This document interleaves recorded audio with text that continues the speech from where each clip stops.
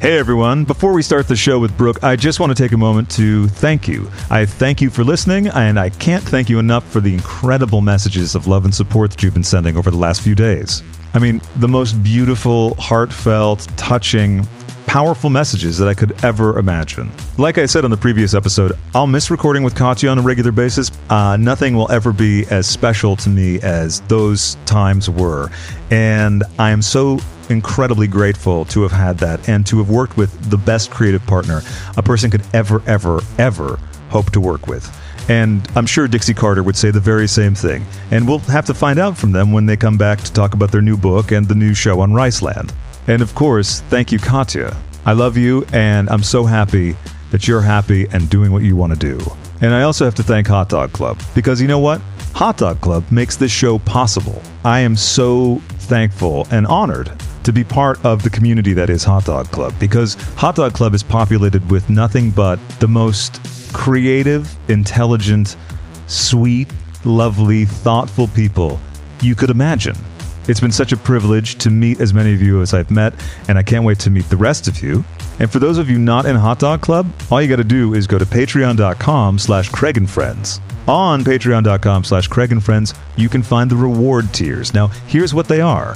For $5 a month, you get bonus episodes. And the bonus episodes are regular full-length episodes with me and all kinds of people talking about all kinds of things. For $7 a month, you get all of those bonus episodes plus the Listener Questions episodes. I love the Listener Questions episodes because essentially it's a conversation and you can ask anything. Friends who have appeared on the Listener Questions episodes of the past include Alaska, Miss Jasmine Masters, Bible Girl, Tracy Mardell. I mean, the list goes on. And the other thing is that when you do join Hot Dog Club, the entire archive is there for you. But, of course, that's not all. On the $10 tier, you get the bonus episodes, you get the Listener Questions episodes, and you get Movie Club. You may have heard the Suspiria Movie Club, and all the other movie clubs, there's so many of them now, Body Double, Rocky Horror Picture Show, Steel Magnolias, or Stool Magnolias, as Katya dubbed it, the soon-to-be-released Outrageous Movie Club, and This Is Spinal Tap Movie Clubs with Devin Green. Coming soon to Movie Club, Alaska Thunder Funds for Don't Tell Mom the Babysitter's Dead.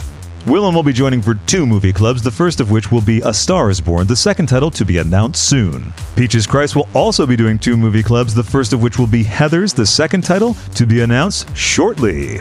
And the fabulous Jessica Harper will be coming back to my apartment to do the movie club for Shock Treatment, which will also feature Miss Tracy Mardell. Once again, that's patreon.com/CraigandFriends. So many fabulous things ahead, but you know what? Before we get into that, we got to get into the show. A Russian ballerina, stomping on a bureaucrat, a perky suburban housewife who just got into scat. It's whimsically volatile. Words are words. You know, I've never heard anything truer. I know, right? Yeah. True statement. That's the cut-to-the-chase Canadian wisdom that we've been waiting for on this show. You know, because we've had Devin Green on, but I mean, she represents one type of Canadian. Yes. Yes, Is she? certainly. I didn't even know she was Canadian. She is Canadian, yeah. Oh. She is from the outer reaches of, I'm drawing a blank now, but she is from a very, very rural area. Oh, fantastic. Yeah.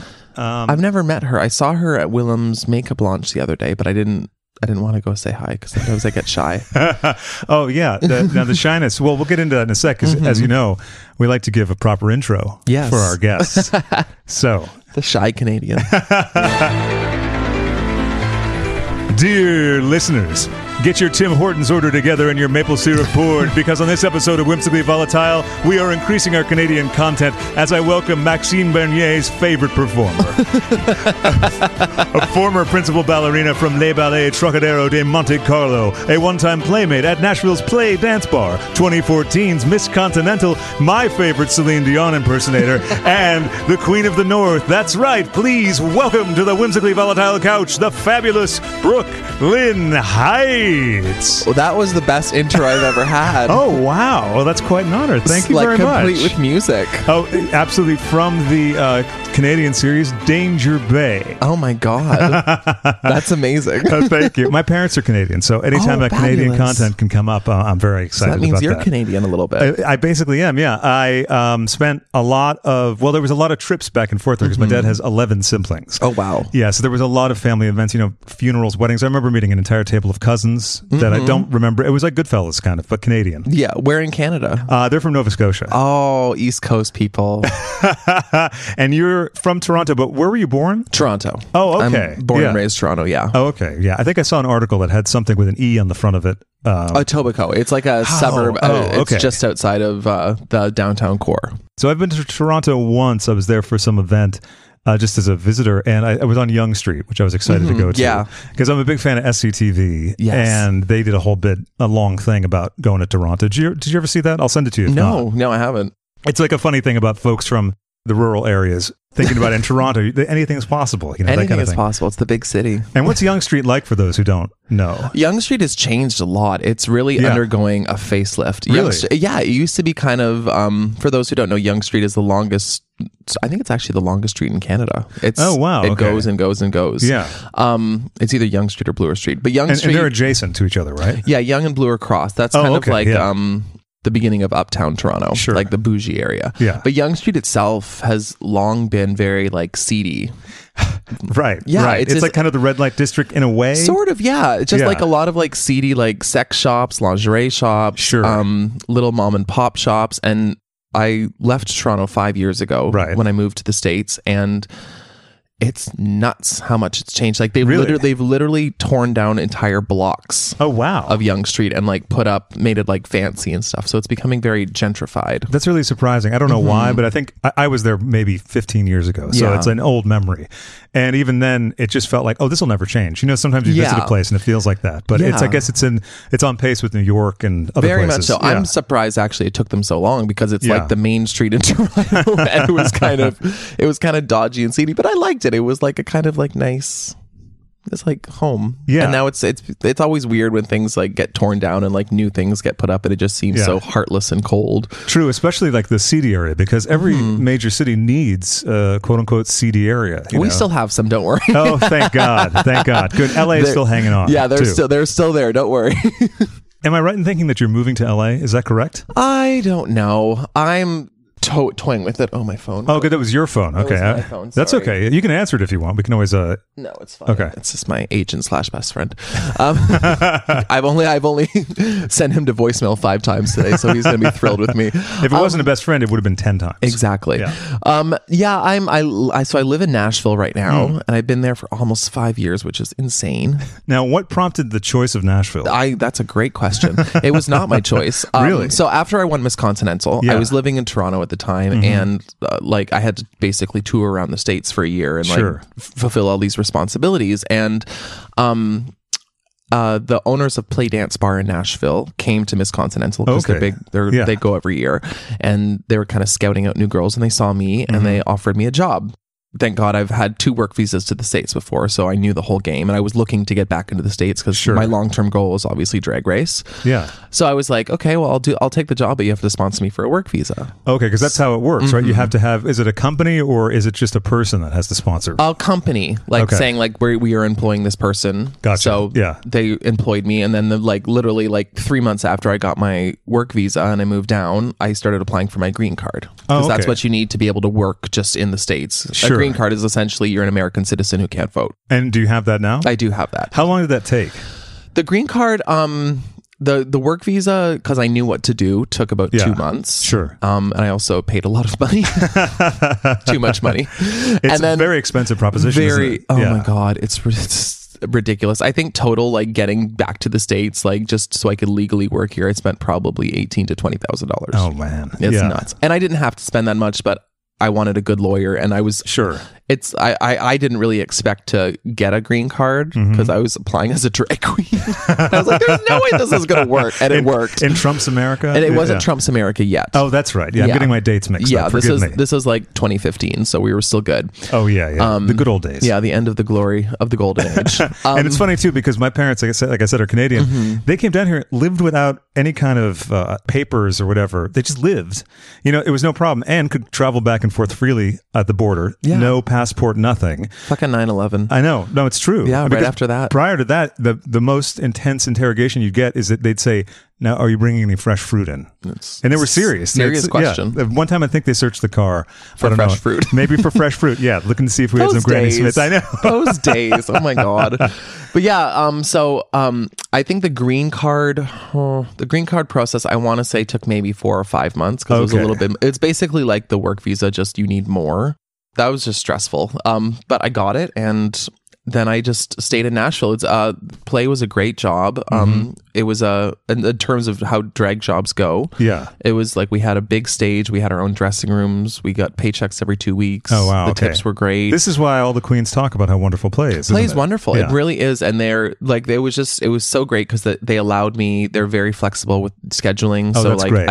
I could travel still. Yeah, it was great. And I was so I was there for 4 years and 4 and a bit, and then Drag Race happened, and as soon as the show was announced, I was like, bye.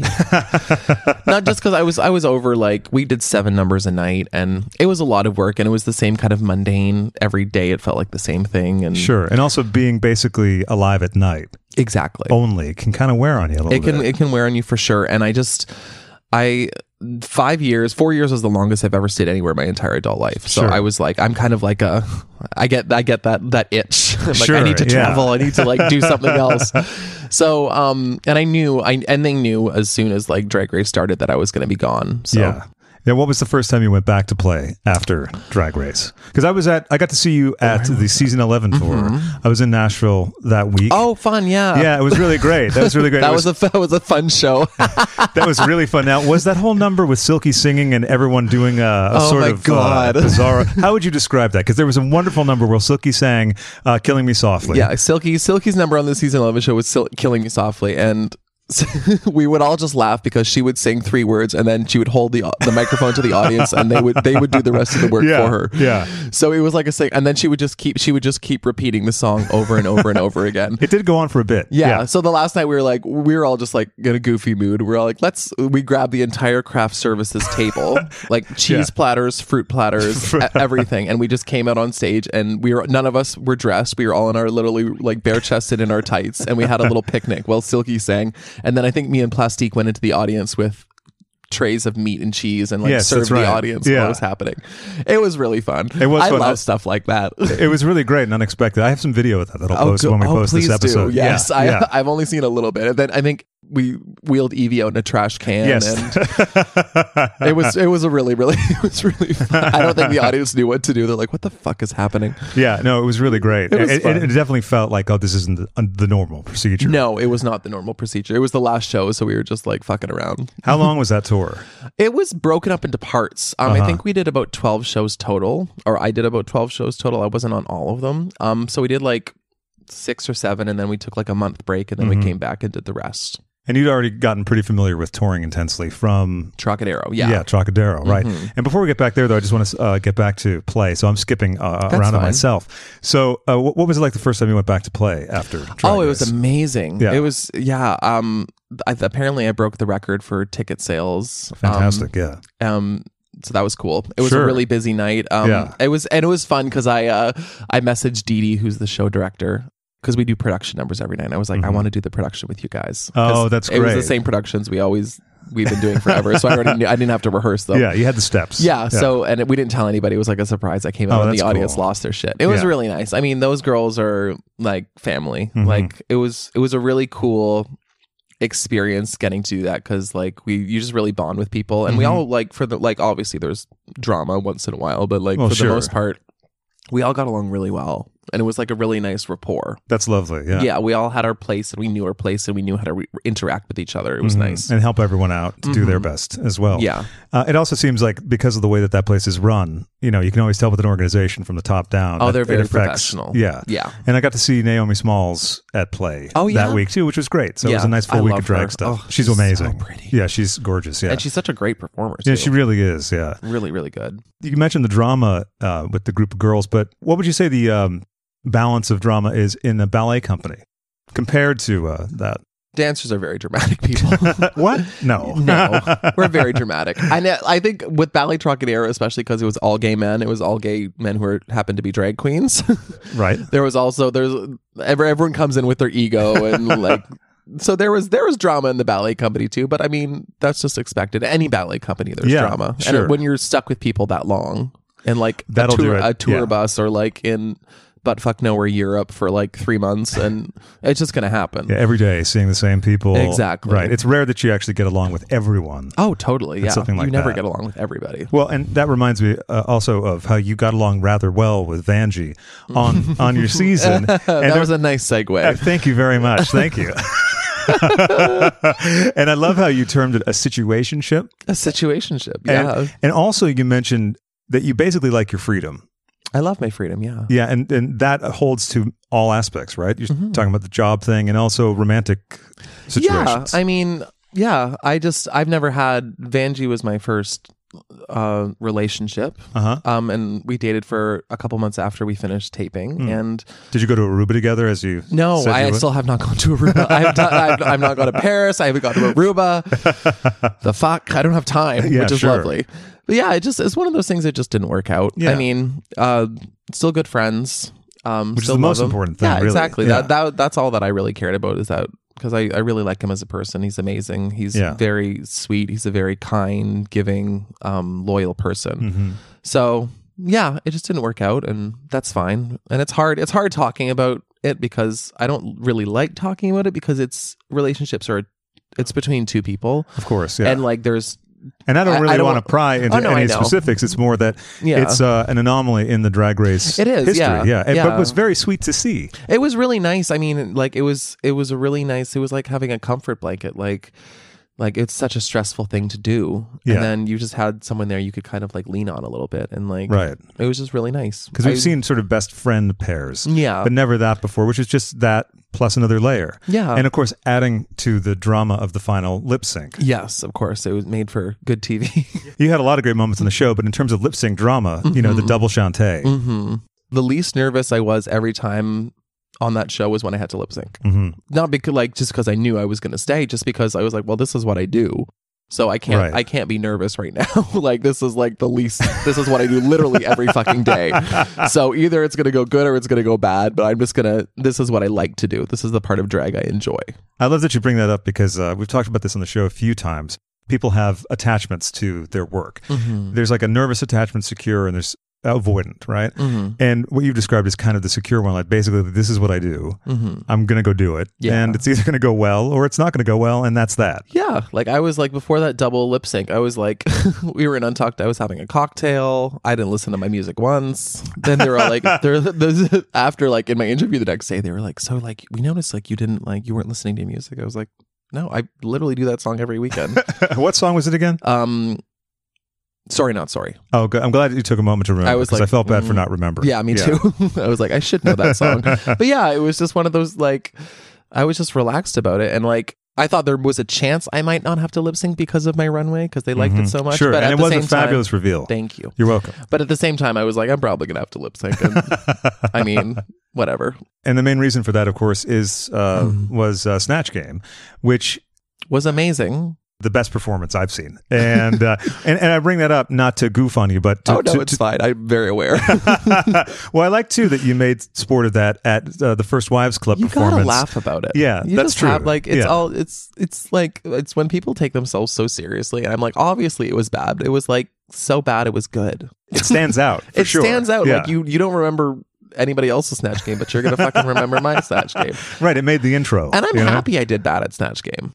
I really am. Like, if you look at that episode, like, it's all about, we're here making good TV. That's very true. We're here for entertainment. And yeah, I was shitty at Snatch Game. And then I had, like, I had such an arc that week. Like started out at the bottom and then like ended like with this amazing, my runway was really cool. And then we had that great lip sync. Mm-hmm. It was such a cool, like, it was that was a huge episode for me. That was the episode for me. And in that episode you talk, and also on the Untucked, you talk about feelings of anxiety and perfectionism. Absolutely. Let's talk about the anxiety a little bit. When do you remember that starting? Oh God, like forever. I've always been an anxious person. I've always been a person like fear of missing out. Like I'm the youngest kid, so I always like feel like I'm playing catch up. I started dancing late, so I played catch up with that. Like my whole life, I feel like I'm like 2 steps behind everybody. Sure. Now, when you say late, what is starting late? Like 15. Dance? Oh, okay. And what's like an early or regular age to start 5. dance? Oh, really? Okay. 5, wow. 6. Okay. Like when you're like when you're in your single digits for sure. And growing up in ballet, I mean, that's like the ultimate perfectionism art form. Like, and it sucks because you're never perfect. You never get it exactly right. Like, there's always something to improve on. So it's this kind of like self-flogging thing. You're kind of like, try to give a ballet dancer a compliment. It doesn't go very well.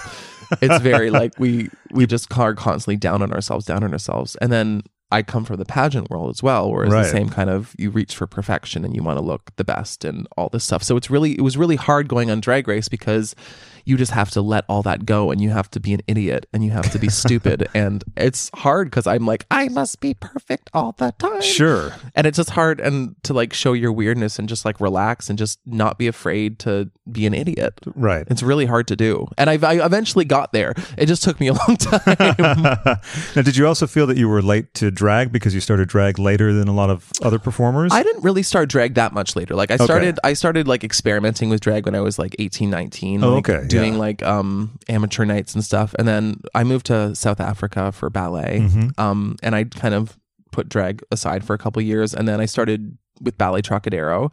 And then I kind of picked it back up. But it was a different kind of drag. It was like stage makeup drag. Sure. Like I was a ballerina. I didn't have a persona. I just put on a wig and lashes and whatever. Sure. And then when I was done with that, I think I was with them for 4 years and my body hurt. And I was tired of traveling and making no money. And it was a great experience. I was just done. And you were living in New York at the time. I was living in New York at the time. And then I decided to move back up to Toronto. Yeah. That's when I like my drag mother Fahrenheit, who I was watching since I was 19. I was like, do you think I can make a career as a drag queen? She was like, yeah, you can try it out and blah, blah, blah. And 6 months later, there I was making a career as a drag queen.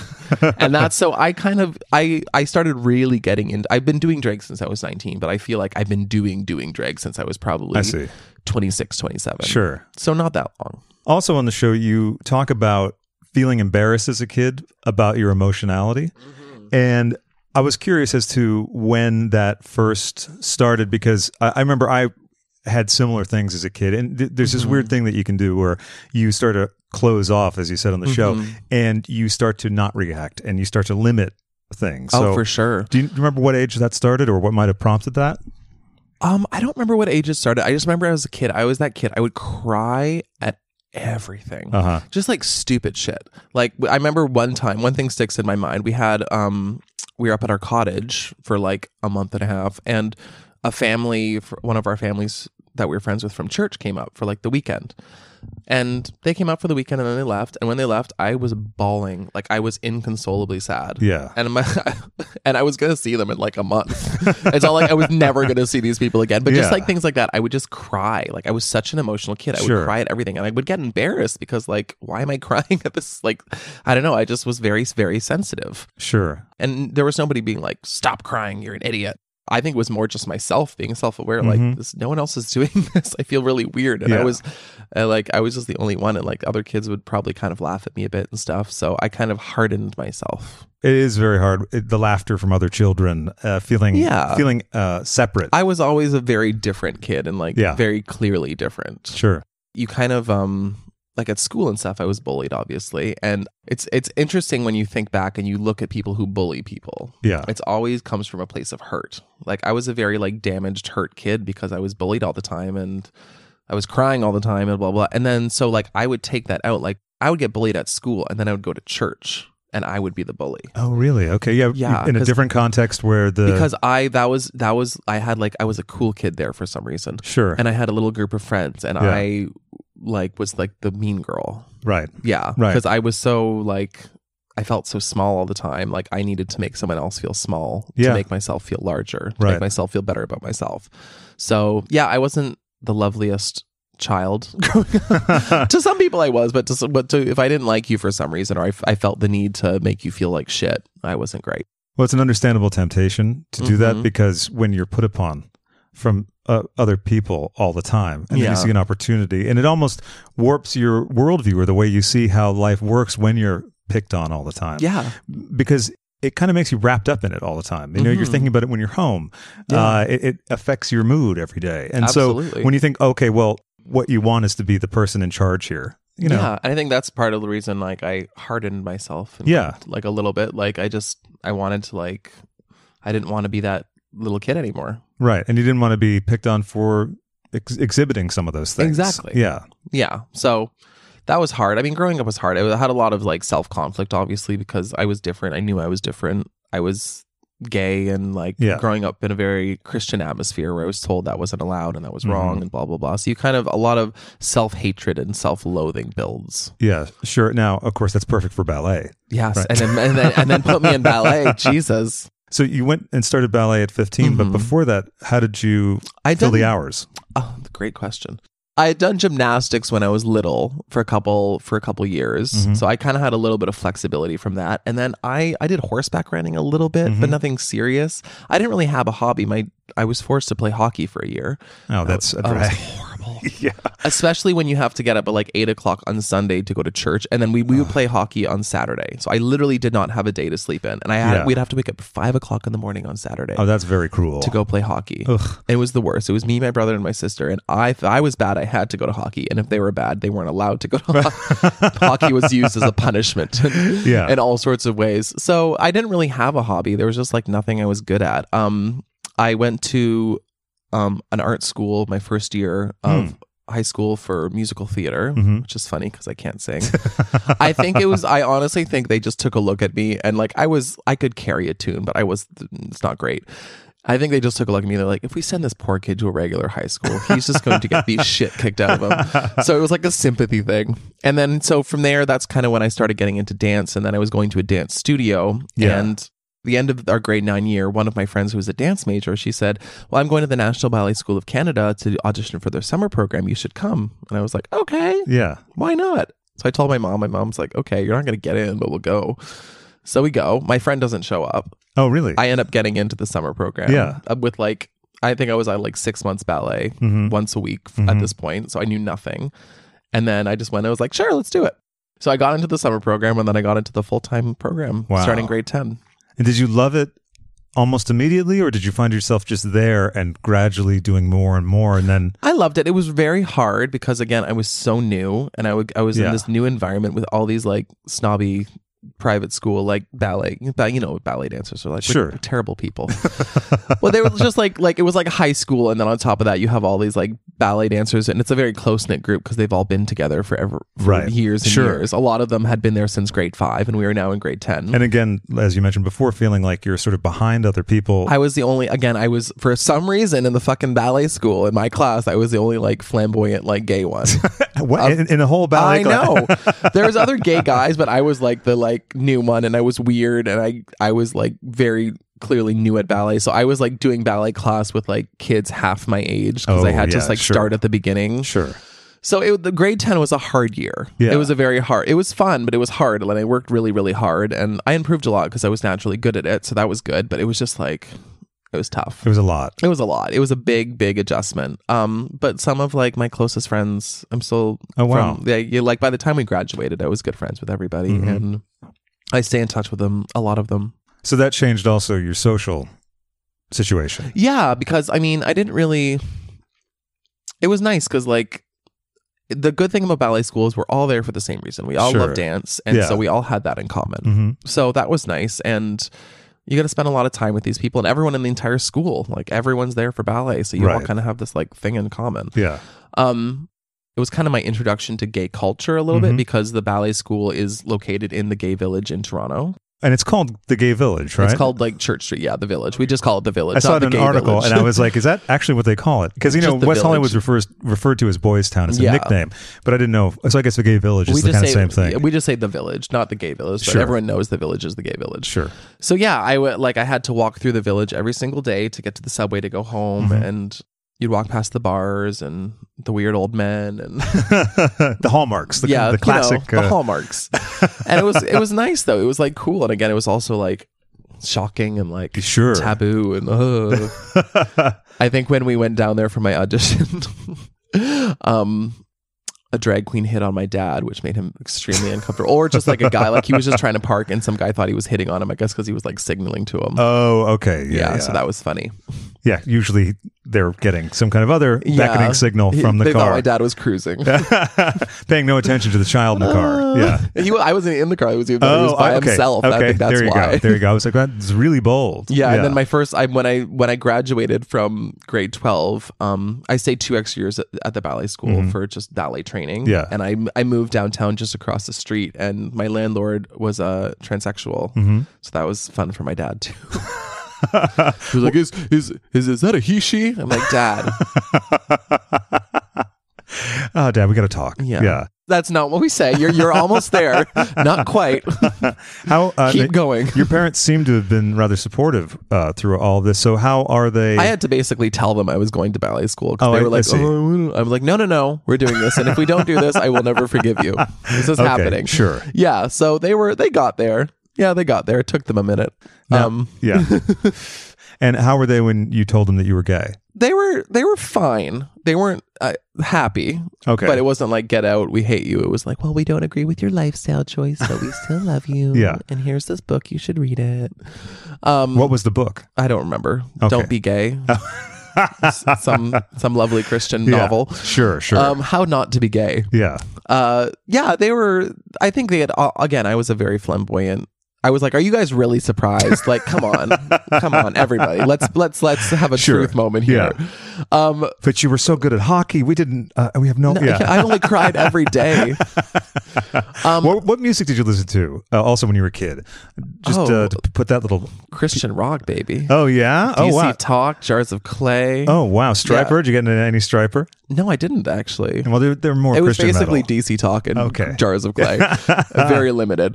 I was. We were very like, I wasn't allowed to listen to secular music really as a child. Really? I watched a lot of Anne of Green Gables. I love Anne of Green Gables. As a Nova Scotian, you should be very, of course, yes, very East Coast, familiar. Yeah. Prince Edward Island. Indeed. The Ten Commandments with Charlton Heston. Oh, yeah. And Miss Anne Baxter made me want to be a drag queen as Nefertiti. Oh, okay. Yes. Yeah. So just like movies, like it was my very limited, even to the point where I was like 17, 18. We went to the store and would rent a movie, and my father had this knack for walking in at the exact moment. Oh, yeah. When there was boobs or something was happening, the exact moment. And he would always, if we rented a movie, he would go downstairs onto the computer and go onto Christian Ratings. There was a website called where you could pull up, and it would tell you all the bad things that happened in the movie, and we'd have to sit down and read. It was so embarrassing. Oh my God, it's like the Narcs IMDb. It really was. Yeah. It was. I'm like, this is why I don't have friends, and this is why I don't bring people to my house, because this happens. So they were fine. My mom cried a little bit, and my dad, in his normal awkward self, was like, "So," my dad waited till I was in like a 45-minute car ride with him, of course. He was a guidance counselor. And I was like, okay. "So would you like to tell me what your sexual orientation is?" So you were asked first before you... I didn't tell him. My mom had told him, and then he decided to ask me. Oh, I see. Okay. Even though he already knew. And a guidance counselor car ride is a classic move. I remember being on a few of those. Like, we're going to go get coffee. Yeah. I was like, "Well, I'm gay." He was like, "Okay." How many minutes into this 45-minute car ride did that happen? Oh, I'm going to say a good 10. Oh, great. Okay, Yeah. perfect. And I was like, "Well, it's what it is." Yeah. There's your answer. I wasn't living at home anymore, thank God. And what age again did you move out? the first time? 18. I was like 18, That's impressive, 19. you know. Yeah, I think I stayed at home. I think I was at home that next year. Okay, yeah. And But, then- once you move out, there's a sort of difference Yeah, about because I'm that. not there. Yeah, and when you go back even. Yeah. You know what I mean? Like, you must have felt a sort of independence even when you were living back there. Yeah, like I was like kind of by myself. So yeah, like that. And then all my like I was downtown, and then I moved to South Africa, and then I moved to New Right. York. So I wasn't back in Toronto. So I was like 26, 27. And it was just weird though, because like it was just kind of like this, like there was always like this elephant in the room. They didn't really like ask me about my life or like, are you dating? And like just like normal stuff. It took a while to get there. It wasn't really until like my 30s that my mom kind of came around and like kind of realized, she's like, shit, I'm missing my child's life. Sure. Like, I'm not, like, it was always just, how are you? Like we would talk, and I knew she loved me, but it was just always kind of like a tense conversation. Not Okay. tense. There was just always something not being addressed. And like we feel like Right. I felt like I couldn't talk freely to her. Sure, yeah. And same, she felt like that way with me. Right. So it was nice, and eventually those walls kind of came down, and she came to my first. She drove down to. I think I was probably 30, 31, and I had this really just bad bout of depression, and I just feeling really, really low. So my mom and my sister, and my sister's a lesbian, and her partner jumped in the car and drove down to Nashville and surprised me wow. at one of my drag show. Yeah, it was just Oh, really, that's really beautiful. it was a really nice moment. And we had a really nice trip, and my mom, it was just like the first time my mom was there. Like I was always terrified of her seeing me in drag because I didn't know how like if she would be super awkward, but she loved it. And Yeah. she had a good time, and she wrote me this really beautiful card. It was really sweet, and it had a little boy and a little girl on the cover, and she wrote Brock on the boy and Brooke on the girl. Oh, that's sweet. And she's as you've seen on the show, my mom was just lovely. Yeah. And exactly. just a really, really beautiful, sincere woman. And yeah, she just wrote me a really nice message. And it was really sweet. It was just like a moment for us. Like I finally felt like accepted by her. And then after that, did you feel that tension that you were discussing Completely, before? yeah. gone? Like it just kind of lifted, and she would start asking me about my life and be interested in drag, and like I would like get her opinion on outfits, and like That's sweet. That's it a was really just nice nice. thing. Yeah, it was really, really nice, and she just kind of like I just felt like she just opened up a bit, and it was really great moment. Is your sister older or younger? She's older. She came out after me. She was married with 3 kids. Oh, really? Okay, Yeah, so I was like the bad kid, and then she came out. I was like, guess I'm not so bad anymore. I remember calling her up. My mom, of course, called me in tears and told me, and I called up Joanna. I was like, hey, lesbo, you big dyke. I was laughing. I was like, oh, God. Did What you have know? done? I had no idea. I Really? was completely shocked. Yeah, she was Yeah. just like, she got married at like 19, had popped out 3 babies. Maybe she didn't know, right? For a I don't while, think she or- did. I don't think Yeah. she had any idea. I mean, she definitely like, we're not a sharing family as well. We're good wasps. Like we Gotcha. don't discuss feelings and emotions very well. Yeah. Like, and that's like my entire family extended as well. So I had no idea. And we didn't really talk a lot before that. And then Sure. once we had that in common, I was like, she could kind of open up to me a little bit more Yeah. and stuff. But I mean, it was handled really well. Like it was obviously a tense couple years, but like she's been with her partner now for probably 6 years. And I mean, like her ex-husband lives with them. He just moved great. out. He's getting remarried with the Yeah. 3 kids, and they just adopted 2 new kids. Oh, so there's lovely. like 5 kids now. And like, it was just this whole weird modern family. Like, it's just really Yeah. nice the way they've been able to work it out. And like, she's such a good mom, and like the kids' stability was always her priority. So her and her ex-husband really worked really hard to like keep that normalcy and make sure they knew they were loved. And Yeah. besides all this tumultuousness that was going on. When you need mealtime inspiration, it's worth shopping Kroger, where you'll find over 30,000 mouth-watering choices that excite your inner foodie. And no matter what tasty choice you make, you'll enjoy our everyday low prices, plus extra ways to save, like digital coupons worth over $600 each week. You can also save up to $1 off per gallon at the pump with fuel points. More savings and more inspiring flavors make shopping Kroger worth it every time. Kroger, fresh for everyone. Fuel restrictions apply. Earlier, we were talking about shyness. I was curious how you are with that now. Do you still find yourself feeling shy? A little bit. I mean, I'm just not really that person. Like I can talk to people, but I have a hard time. Like I'm in a room of a lot of people, like just going up to people and being like, "Hey, I'm Brock. Nice to meet you. What do you do?"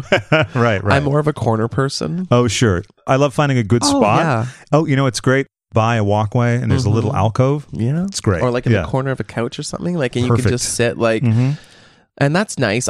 The nice thing I will say about Drag Race and my newfound quote unquote fame is that I don't usually have to start a lot of conversations.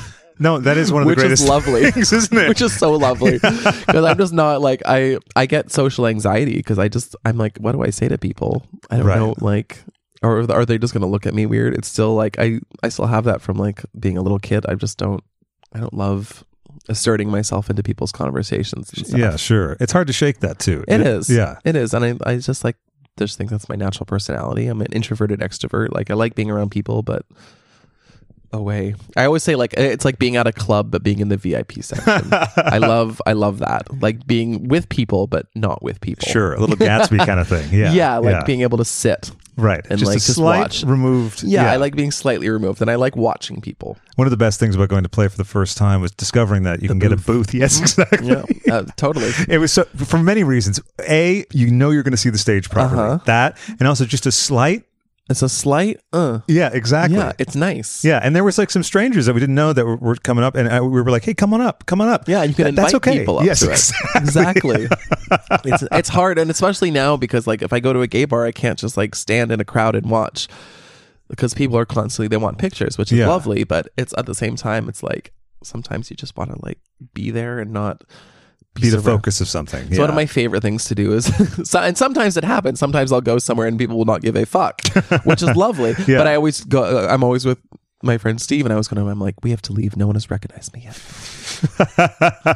I'm having the worst time, and then and then immediately someone will be like, "Can I get a picture?" And I'll be like, "We can stay now." I love this place. This is my favorite city. Have you ever seen Soap Dish? No. Oh, there's a great thing in it where this older soap star, played by Sally Field, is really depressed, and Whoopi Goldberg, who is her best friend on the show and the writer of the show, is like, do we have to go to the mall? She's like, yeah, I'd like to go to the mall. and go to the mall, and Whoopi pretends that she doesn't know her. And she's like, oh my God, do you know who that is? And like causes a whole commotion. And she's then swarmed by people. And then she's happy. You know, exactly. It's like a little pick-me-up. She needs a little, But it's weird. Like it's hard going out and just like, sometimes it's fun, not sometimes it is. But I mean, it's whatever. And pictures are cool. And it's a nice little easy thing for me to do anyway. Sure. To just like, make people feel happy. And usually people are really great about it, right? Yeah. I mean, there's always the one or two people who are too much or they just won't leave you alone. Yeah, there's always that. But that's, but the ratio is pretty good. That's why you just bottle them. It's a quick, simple solution. It's a quick, simple, it works every time. Exactly. I promise you they will leave you alone. Their lawyers will not, but they will. Sure, exactly. Yeah, it's just like an easy, nice thing, and it makes people happy. And I'm like, of course, if you, it's just weird. It's weird, like people being like, "Can I get a picture with you?" I'm like, "Yeah." I guess that still doesn't feel normal. Well, what about DragCon? You've done DragCon, right? And what's your take on that? How do you feel about that? Because I was part of it with this last year, and it was my first time. And I mean, I'm not in a booth, and I found it overwhelming just because of the scope of and just the amount of energy in the room. And it's all great energy. It's all great things, and it's a very excited vibe. It is. But I imagine being in one place all day with that thing going on must be kind of something. Yeah, it's intense to say the least, but it's really nice. I mean, it's just cool that people want to fucking line up for 2 hours to take a picture with me. Yeah. And it's a lot. I mean, by the end of the day, by the end of the weekend, you were emotionally and like physically just drained. But I'm like, and I don't understand how some of them do, because some of them stand the whole time. I was like, we are getting couches. I am not wearing hip pads, and I am sitting. Yes. And it's lovely, but I still like my hips hurt, my back hurts because I'm sitting the whole time now. Yeah. And now you have to sit in a certain way, right? Yeah. But I mean, I had a good time. I had a thank God, like I just have the best team, and they just made everything so easy, and everything was so organized. Like everything just ran really, really smoothly, both the New York and the LA ones. So I couldn't be more thrilled about that. And so my job was very easily, I basically showed up and sat down and took pictures. I was lucky that I was busy every day, so I couldn't even leave my booth. Oh, okay. Like I was just literally at my booth the whole time. Did you limit your fluids? No, I didn't. I was okay. But again, I wasn't tucked. So if I had to go to the washroom, I just ran real quick. Yeah. Yeah, you had quite a severe tuck on that reveal outfit, didn't you? Yes. Yeah. Yeah. That was a nice tight one. Yeah. I remember being like looking at it, and I was freaking out before that runway, of course. Sure. So I was like, this isn't going to go well.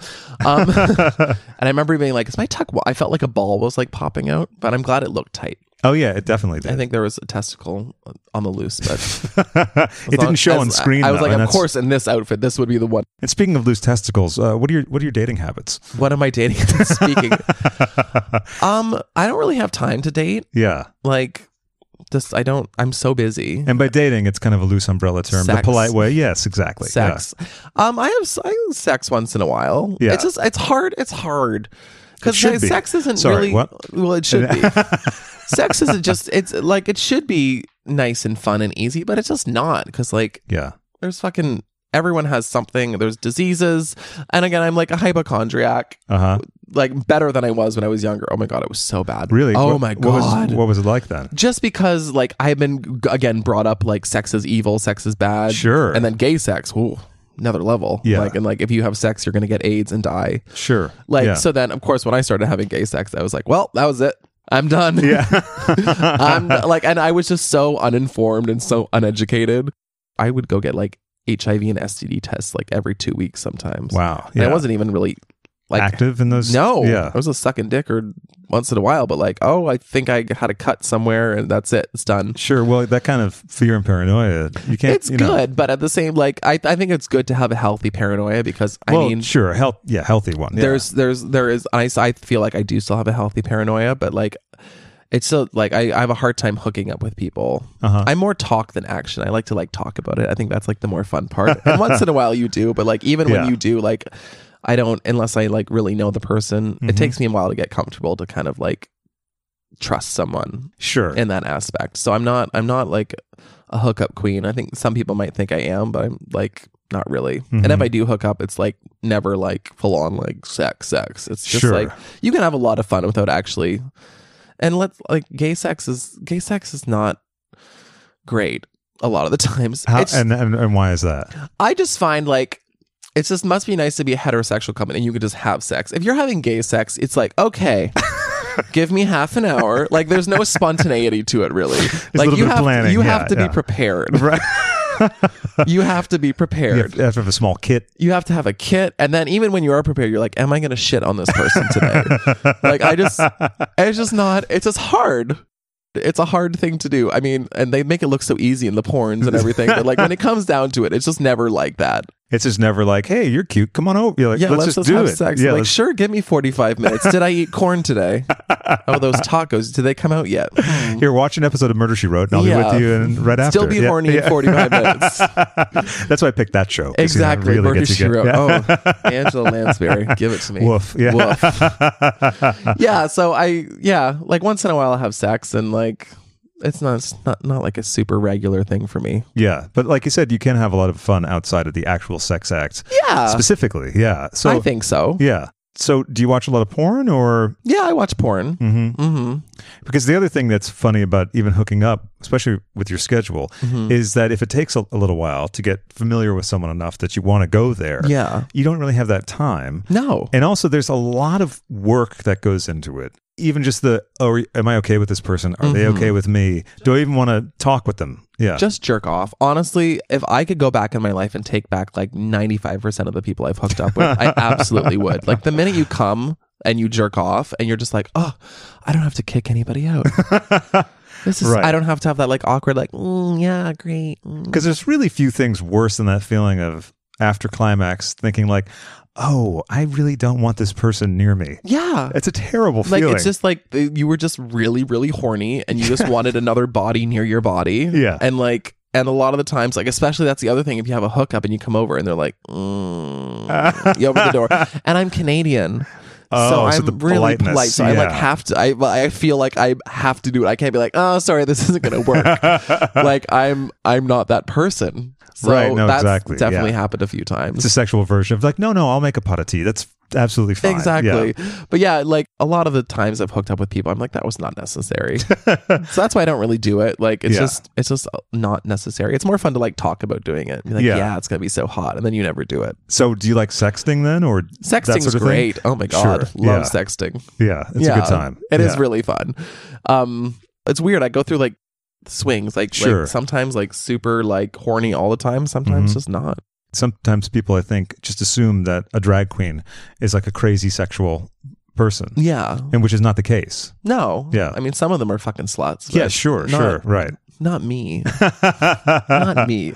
I'm like I said, I'm like a slut in my head, but not in actual reality. Right. Yeah. Are you a bit of a romantic? A little bit. I totally have fantasized about someone sweeping me off my feet and like everything's perfect and wonderful, but I just don't know if that's realistic. I honestly Sure. don't know if I'll ever like get married or like have a boyfriend. I think if those things happen for me, they're going to happen later in my life. Yeah, If sure. I don't die. And based on what, based on what you said on the show, I can't remember what episode specific, maybe the reunion, and you were talking about the freedom and all of that, and it made me Yeah. think of, how there's a lot of different types of relationships these days that are just, sometimes you can, The whole open relationship concept, which for a while I was not a fan of because Sure. I was like, you're just friends who fuck then. but like- that's not so bad. That's not bad at all. No, now Yeah. but you just have to open your minds to thing. And I'm like, I don't know if that's something I could do though. I think I could do it if it was like we played together, Sure. but I'm not comfortable with them going off without me. I gotcha. That's weird to me. Yeah. And I also don't think it's good to start a relationship like that. Like you should start being monogamous and then once you get really bored of each other, you're like, let's spice this up a little bit. Right, because otherwise when you get bored of each other, what are you going to do? Exactly. I mean, well, straight couples do it. But yeah, I think that's definitely an option. Yeah. I don't know. I don't know, man. I right now I'm just so focused on my career, Yeah. and like that's what I've been like my whole. That's why I never had a boyfriend. I was just like career. Like what's next? I didn't.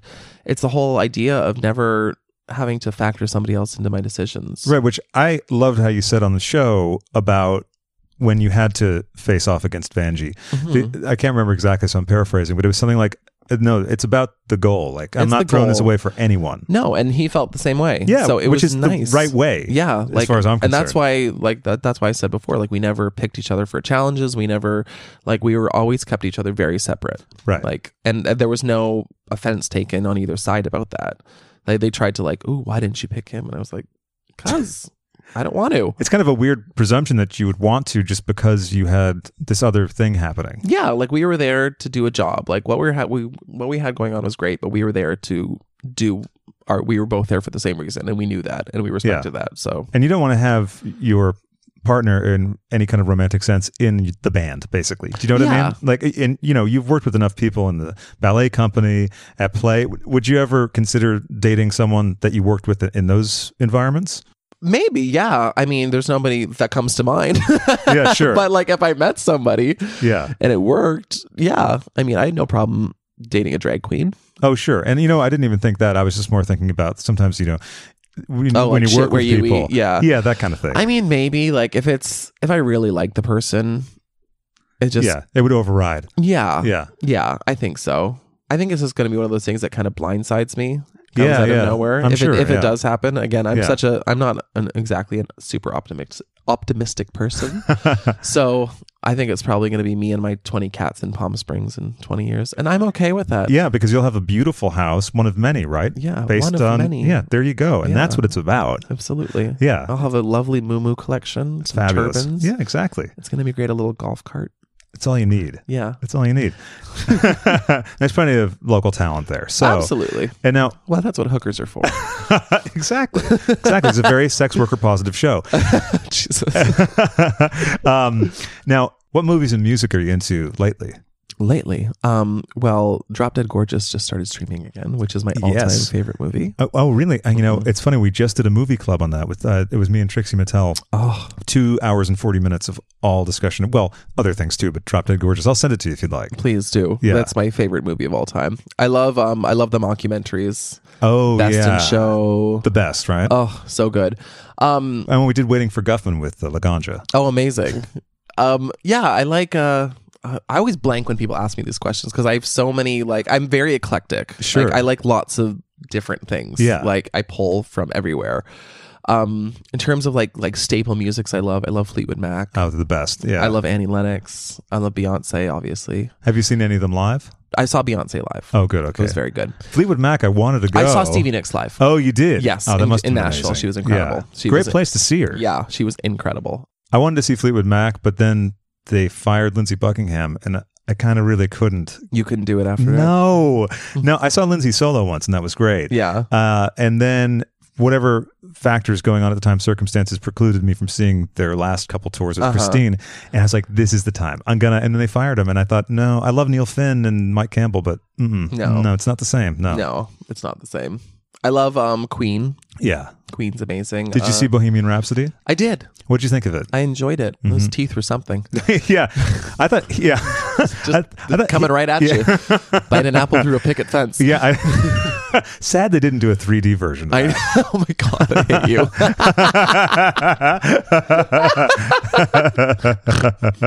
It's like Mr. Ed. Yeah.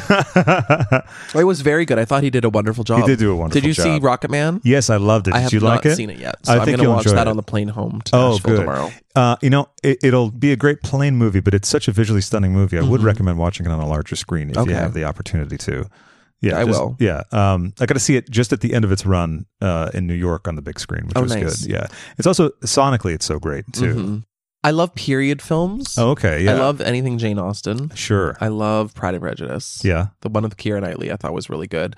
I love the Elizabeth movies. What are the Elizabeth movies? With Kate Blanchett. Oh, okay, right. I love those. I love The Crown. Yeah, love The Crown. I love House of Cards. Robin Wright is like my goddess. Robin Wright's amazing. She's who I want to be. Like that's like who I model my drag after. That makes sense, actually. Yeah, it does. Yeah, just a stone cold bitch. Just eat, live. I love Charlize Theron. She's I think she's so funny. She's hilarious. She's so funny. Did you ever see Young Adult? No, I have to. It's her and Patton Oswalt, right? Yes, it's so good. She just something about her, like nobody plays like an over it. She just does over it bitch so well. Like just like I don't know. I just saw another movie with her. The one she just did with Seth Rogen. Right. Yes. Yeah.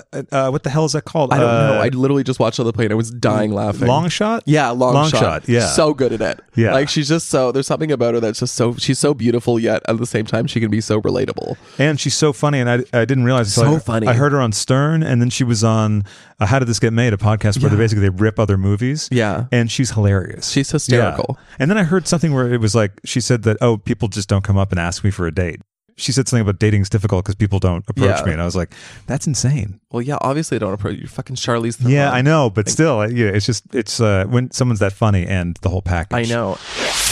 Hi, this is Katya. I have a very important question for you. Are you gay? I just like to know if a guy is gay.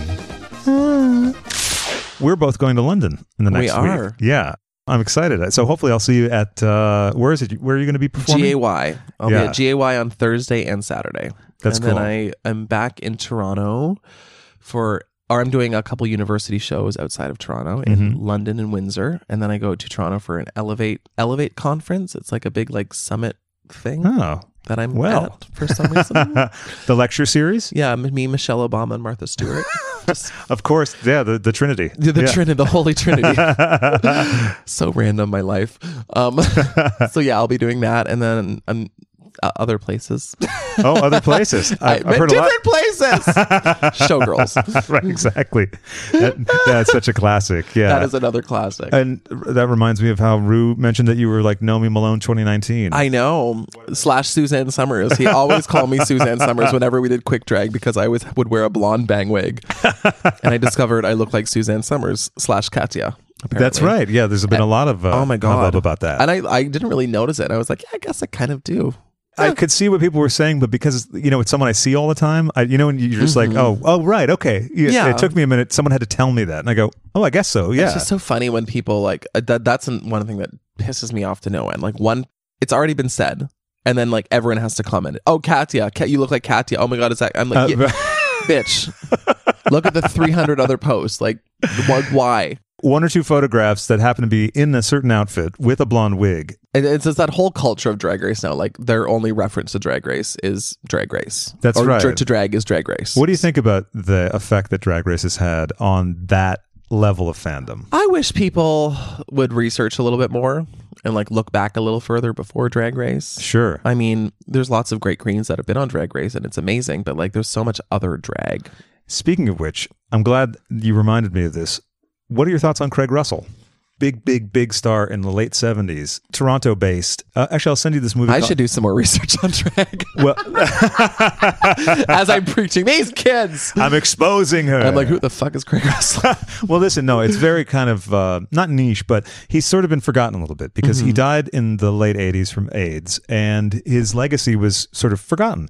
He was in this movie called Outrageous, which was a semi-autobiographical film about him and his best friend when he was starting drag. And his best friend was a schizophrenic woman who wrote a story that the film was based on. And he later performed at Carnegie Hall all over the world, a massive star. Amazing. Isn't that incredible? For the 70s, he was really a pioneer. Yeah. And he had a few mental issues and a few dependency issues. The best that ones always do. Exactly. Hallmark of brilliance, right? Yeah. So, yeah, Outrageous. If folks up there haven't seen it, I'll send it to you. I would love to see that. Yeah. I'm getting schooled on this podcast. I love it. It's always nice to find out more stuff, Absolutely. right? Yeah. Absolutely. There's so much we don't know. I learn something new every day. There's so much more for all of us. But back to the kids, if for lack of a better term, and Drag Race. Kids. Yeah. Sometimes also people get pegged as, for instance, like not necessarily the new Katya, but someone who has a vague passing resemblance to someone The instantly. new Detox. Yeah. I get Detox. Oh, okay. Yeah. Right. I got Detox, Chad Michaels, Katya, if I wear a bang. Right. Yeah. It's a little annoying. It's not, well, I don't really care because those are all people I respect and love. Yeah. So I'm like, oh, that's nice. Yeah. But I think it's a little bit more disrespectful to them because I don't want them to feel like I'm trying to copy them. Sure. There's always that kind of like fear. Like, I think the hardest thing is that now that there's so many Drag Race girls and everyone kind of has their own thing, it's so hard finding your own thing. Sure. And like if you want to do an outfit, you have to like research and see, did this person ever do anything like this? Like it's just like, so you're not copying people, like, and there's so many of them. Yeah, and so many. It's just, I find it very hard to kind of like find your own little like way without stepping on someone else's toes a little bit. Sure. And especially for an overthinker and a perfectionist. Yeah. It's just more mental hopscotch. More mental turmoil to put myself through. Thank God I quit drinking. Did you quit drinking? Yeah, I quit a couple weeks ago. I don't know how long it'll last. Thank you. It doesn't matter however long it lasts, whatever the I feel period great. is, good. I feel amazing. Now, what was your drinking like before you quit drinking? Extreme. No, not that extreme. I did have quite a heavy drinking summer. It was just like, and you're Canadian, so and I'm Canadian. So like, we just, you know, when you just start feeling shit. Yeah. And my anxiety and depression was just like all over the charts. That's why I think it was like 14 years ago, roughly. I'm not exactly sure. I stopped drinking because of the anxiety hangovers. Yeah. I just could not get out of them. And then they would last 2 days. And like, as you get older, kids, hangovers last more than a couple hours or a day. Oh, yeah. They can last a couple days. A long time, yeah. Yeah. And I'm so busy right now. And like, I just didn't feel good. And it wasn't fun. It wasn't fun. Just like a habit. It becomes like, oh, I guess I'll have a shot of tequila, do the show. Like, especially working in the environments that you work in. Exactly. So like it's been a couple weeks and honestly, like I feel great. I feel so good. Like it's so nice waking up in the morning and you're just like, oh. And I've been going out, like I went out last night, I went out the night before, and I went out in New York a bunch and just had my water. Yeah. Just chilling. Yeah. My water. And I was fine. I was having a good time. I could talk to people. I was enjoying myself. Like I wasn't like, oh, this is horrible. I want a shot. Right. Like I never wanted alcohol. That's great. I think a lot of times people have a wall up about that because they're afraid that if they go out to certain places, and for some people those are trigger places, but you can go somewhere and once you get over that, it's almost like having a fear of dancing at a nightclub. Yeah. Once you actually go and do it, you know, you might be terrified the first time, but eventually you'll just get used to it. I find it like when you just get in that right frame of mind that you're just like, I don't want to do this anymore. Yeah, that's right. It's so easy to stop. I mean, I can't speak for people who are actual alcoholics, but like when you get like, well, I can sort of speak a little bit because I'm addicted to nicotine. You are. I'm a smoker, and I've quit several times cold turkey for like a couple years, and then like an idiot, I start again. But like at that time when everyone's like, it's so hard, and I'm like an addict. So I mean, as you see, I've been vaping. Yeah, like I was going to ask if you minded, but no, not at all. Yeah. I was like, can I light up in here? Yeah. Well, I wish I could let you do that. I have another Juul, or would you like? Would you? If you would no, like? It's fine. Okay. But like I've quit cold turkey several times and been fine. So it's all like, it's so much of it is about your mental state of mind and your look on it. Yeah. And it's been like it's been easy. Like I just put them down and haven't smoked for 2 years. So I know, wait, so you haven't smoked? No, I just started again. You just started again. Okay, I got a little confused.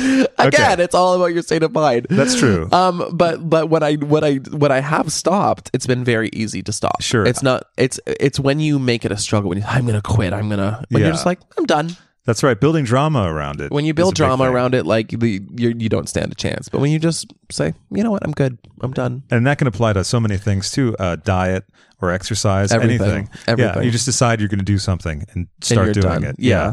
And I had quit cold turkey for 2 years, cigarettes years ago, then moved to LA where I thought like no one smoked. Then surprise, everyone smokes, it seems like. And like it looks fun because you're just outside and it's pleasant, right? And you're not in the East. I'm from the East Coast, so it would be like you're out smoking by the dumpster, or some like forbidden zone. And then here you're like, oh yeah, there's a nice patio. Yeah. So what precipitated your recent fall off the smoking wagon? I really don't know. That's the thing. I never know why I start again. Really, it's just kind of like something happens, and I'm like, I want a cigarette. And the shitty thing is you have to work to get like, it doesn't like when you haven't, smoking doesn't taste good to begin with. That's true. The first one you have ever in your life. It's gross. Yeah. You almost vomit. Then when you start smoking again, it's like having that first one again. It tastes even more disgusting. Yeah. And then you have to like work to like, it's a weird thing, isn't it? It's the most ridiculous, stupid thing you could do. And I hate that I do it, but at the same time, I'm not in that mental space right now to stop again. And that's okay too. And also it's an important thing to remember for folks listening, to cut yourself a break, especially if you're, say, stop drinking. Not that was, as prevalent as smoking. Yeah. But if you put one thing down, don't expect to put everything down at the same time. Yeah. I mean, I will quit smoking, and it's just, I have to, it's just that when like, it's like the clouds part and like I see the sun and I'm like, okay, I'm good. Right. It's weird. And it'll happen again. Like you said, you quit cold turkey a number of times. So eventually you will. And then one day you might just never smoke again. Yeah. Have you thought about doing the vape? I've tried it. It's not the same. Yeah. Yeah. I switched. It's not the same for me. I switched about a little over a year ago. I think. And then I had one cigarette on a trip somewhere. And it was a Nat Sherman. You know those multicolored cigarettes? Yeah. It was like, well, okay, I'll have one of those. Yeah. And I lit it and immediately thought, no, I don't want this. No. Smoked half of it, I think, and then put it out, and then that's the last one. Yeah. I quit cold turkey right before I filmed the finale. Oh, wow. Like 3 days before. I just stopped smoking and drinking. Oh, really? For like a couple weeks, yeah. Wow. Now, did you have any of those initial 3-day panics that people talk about? It's not a panic. What you feel like, it's kind of like a rumbling in your stomach, like you're a little hungry. Right. Yeah. So I just ate. But no, there was never like I personally have never experienced like the bad cravings. Like I said, it's like it's so mild and it's so slight. Yeah. If you're looking to quit smoking, I highly recommend The Easy Way to Quit Smoking. It's a book by Alan Carr. Oh, right. And there's a really big version, and then there's like a short, like easy version you can read on your phone. And that's helped me quit smoking several times because it just breaks it down for you, and you kind of understand like, yeah, like it talks about like the big smoking monster and the little smoking monster. Yeah. The big smoking monster is in your head, and the little one is the cravings, which is really honestly so slight. Like when it's all up here that's making the cravings seem bigger. No, that's true. And also putting too much focus on it too. Try to be as busy as possible, I think. Yeah. Or no, well, actually, he tells you to think about it. He tells you to think like he's like this should be a happy thing. Think about smoking. Think about how you were no longer smoking and how great it is. Oh, okay. Like so don't listen to what I just said. Yeah, do not try to think about it. He's like, think about it. He's like, go out, be around other people, but just notice and enjoy like how much better you're going to feel. And it's true, you feel so much better if you focus on that. Like, yeah, it's great. Run up a couple flights of stairs and you'll notice. Go smell stuff in the fridge. You'll notice it. Yeah. Yeah. He's like, be like, you should be rejoicing and be happy. And like, you're going to think about smoking and let yourself think about it, but like, think about it in the right way. Yeah. Like, isn't it great I don't smoke anymore? Not like, ooh, I want a cigarette. Now, what about food habits? What are your food habits, and what's your favorite go-to like sort of trash junk food thing? I love food. I love all food. I love Canadian chips too. Oh yeah? All dressed? Oh yeah, big fan of those. I love all dressed. Do you like Swiss Chalet? Do you know what Swiss Chalet is? No, I don't know what that is. Swiss Chalet is like a Canadian like chicken restaurant. It's like a chain. Oh, okay, yeah. And I love it. They have the best gravy. Oh, okay. I love gravy. I'm gonna have to try that my next trip. Yeah, you will. Favorite like trash, disgusting food? Probably a good poutine, like a good traditional. I know that's like a typical Canadian answer, but poutine's amazing. That's how good it is. You're gonna have to go with it. You know, I've never had poutine. I know. What? I'm going to have to correct this. There are several things wrong with this. No Swiss chalet and no poutine. However, big fan of A&W. A&W is great. Yeah. It is very good. But if you next time, make sure it's a proper poutine. Make sure there's cheese curds involved. Okay, there has to be cheese curds. Yeah. Oh, yeah. I won't get it off some kind of dodgy menu. No. No. They call it disco fries sometimes. I'm like, yeah, that's right. I've heard of disco fries. Yeah, no. It's like grated cheese and gravy. It's not the same. It's got to be cheese curds or nothing. Nothing at all. Yeah. Yeah. Well, my family was recently visiting Canada in Nova Scotia, and they sent me a care package of like ketchup flavored Doritos and all, because there's a lot of flavors in Canada that you can't get here. Yeah, ketchup flavor. I don't know how I feel about ketchup chips. I got to be honest. I've never been a huge fan. I never have either, but any flavored Doritos that I haven't tried before, I have to try them. Actually, I have the ketchup Doritos here if you'd like to try them. I'll try some. Yeah, I'll go. Let me just grab them. One sec.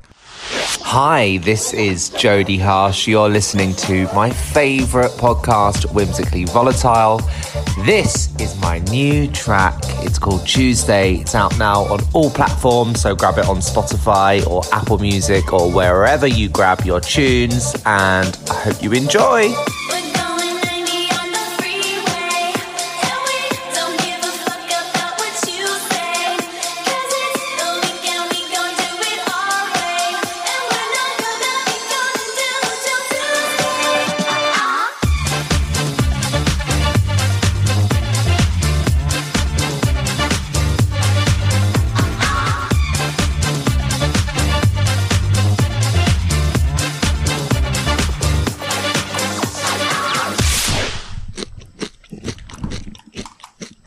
So what do you think of the ketchup Doritos? Here, I'll join you. They're good. They're less vinegary than normal ketchup chips. That's true. Yeah. They don't have that like vinegar kick, which I love. I like that. That's the part of ketchup chips I like. They're just never something I like. I love salt and vinegar chips. Okay, is that your favorite? Yeah. But I hate it because it's like when you eat like sour Skittles, you get that weird kind of like burn. Yeah, in your mouth. Yeah. But like, they're good. Yeah, they're not bad, right? I'll probably just eat them all now. Enjoy the crunching for the rest of this podcast. Yeah. Well, we do a little ASMR. Yeah. I always like to have snacks on hand for the folks I love snacks. Snacks are great, although some people have misophonia, which is severe aversion to the sound of other people chewing. My sister has that. Oh, really? And swallowing. Not so much anymore, but when she was younger, she could not like stand the sound of people chewing or swallowing. It's interesting, yeah, it's a thing. It's kind of unavoidable for the other person, to make so you those have sounds. to be like very careful. Just like let the food melt in your mouth, and then just like slowly put it down your throat. Right, this is a slow food thing. I would say if I was like stuck on a desert island and I could only eat one thing for the rest of my life, it would probably be a charcuterie board. You know, that's a really good idea because meats and cheeses, man. You can't beat that. And crackers and little like the best relishes and I love all those little jams. Yes, exactly. Little fig olives. paste. Yeah, I love it. My favorite. Yeah, that's a good choice. Actually, I think I'd have to go for that too if I'm ever presented with that eventuality. Yeah, the charcuterie board is where it's at. Do you cook at all? No, like not at all. Yeah, I cook very little. I think I made a hot dog recently. Oh, good for you. Thank you very much. I'm very proud of myself. Yeah. It sucks cooking for yourself. Like, it's fun. And my kitchen is literally like my drag room, like all of like, and it's always been that way. It's kind of been like my work room because I just don't have any interest. Right. And there's a lot of cabinets in the kitchen. There's a lot of cabinets. Yeah. Which is a good, I mean, I have a couple kitchen cabinets that are filled with shoes DVDs. in my oven. Like, yeah. Because you never turn it on. No. It's never a risk. It's literally unplugged. Do you have any article of clothing or accessory that you find yourself compulsively buying more of? Not really. I like, I just bought these nice leather pants. I love those. Those are beautiful. Where'd you get those? Saint Laurent. I bought a little expensive thing. That's nice though to treat yourself. Yeah. The only thing I don't like spending a lot of money on clothes. So I decided now that I have a little bit more money than I had before, the only thing I'm going to like buy that's expensive is leather. Oh, because okay. it's the only thing that lasts. That's true, yeah. So like I bought like a couple of nice pair of Saint Laurent boots because I think they're really nice, and I've just never really had nice boy clothes my whole life. We were thrifty growing up, and that kind of just stayed with me. So I always felt weird spending a lot of money on boy clothes. Drag clothes, not a problem, but for some reason boy clothes, I was like, oh, I can't. So I've seen leather pants I like twice before in my life, and I didn't buy them, and I've sorely regretted it. Those are both the worst times. when you're like, I should have got those. Literally, Yeah. like I think about it daily. I'm like, fuck, why didn't I buy those pants? They were so good. So I saw these the other day. I was in New York and I was like, you know what? I'm going to fucking buy these goddamn stupid expensive pants. And I did. Buying Saint Laurent pants in New York is like the perfect Yeah. setup, right? It was kind of fun. Like I went in and I was like, I'll take them. Is there? Would those be your most extravagant purchase, or would I you think have they another? would be. Yeah. Yeah. These will have to be my most extravagant purchase to date as a boy. I bought I love Saint Laurent. It's like my favorite designer. Okay, I just yeah. think it's very like chic and like rockery and Yeah. they just like it's not too much. Like I don't like it when like the name is all over everything. No, that's a and drag. Gucci or like Louis Vuitton. Like that's just I used to love Louis Vuitton, but it's just not really my thing. Like I like just more like things that are I know are a designer, but like Yeah. it's not advertised to the rest of the world. So yeah, I have 2 pairs of Saint Laurent shoes, a Saint Laurent backpack, a fanny pack, and now pants. So that's kind of like my little designer, and then everything else is like H&M and Oh Zara. yeah. H&M's got a lot of great stuff. They do, and Zara too. I love Zara. Oh yeah, they're wonderful. Mm-hmm. The thing is, if you do see something at one of those places, buy it and buy 2 of them if you really like it, because Yeah. they'll go away. I literally right? just bought 2 sweaters because I was like, I love this sweater, and then I was like, can I have another one? Yeah, because if you try to go get it online later, it'll be gone. It'll be gone. Yeah, there will be no trace of it. Yeah, that's I've learned to do that, especially with like shirts, because shirts are always I have a strangely long torso, so shirts always fit weird. So when I find a really nice fitting shirt, Yeah. and it like now that I'm traveling so much, I have like an outfit of the week, I call it. So I'll wear it for like a week straight. Oh, perfect. Because I'm just getting on a plane, getting off a plane, getting out of it into Yeah. drag, so Yeah. it never really gets dirty. So I'll just wear an outfit for a week, sometimes 2. Yeah, why not? Yeah. I think I wore a sweater for a month once. You must have the traveling routine down to a science now, because you started really young.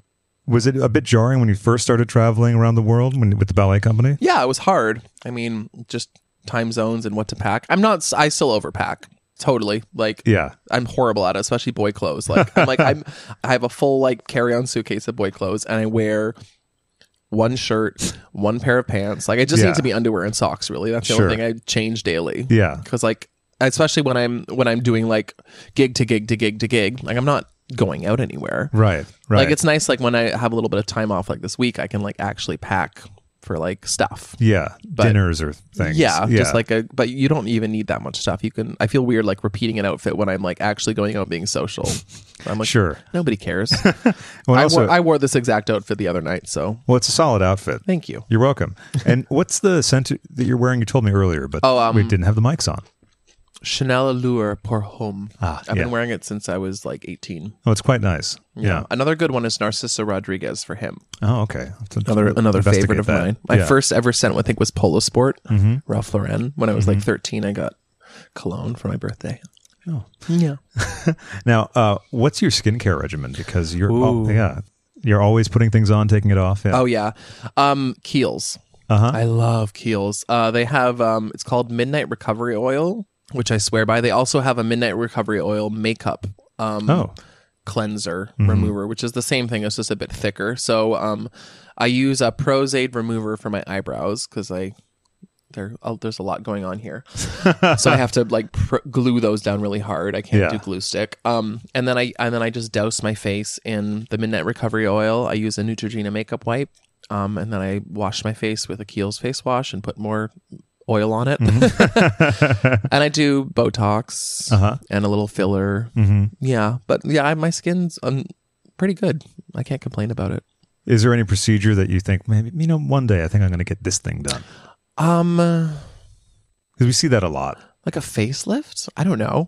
Some people, end up doing their lips one day. No, or- I'll never do I have big lips naturally. People always ask if I've had my lips done, and I haven't. They get bigger when I'm really hydrated. And everyone's like, did you get your lips done? I'm like, no.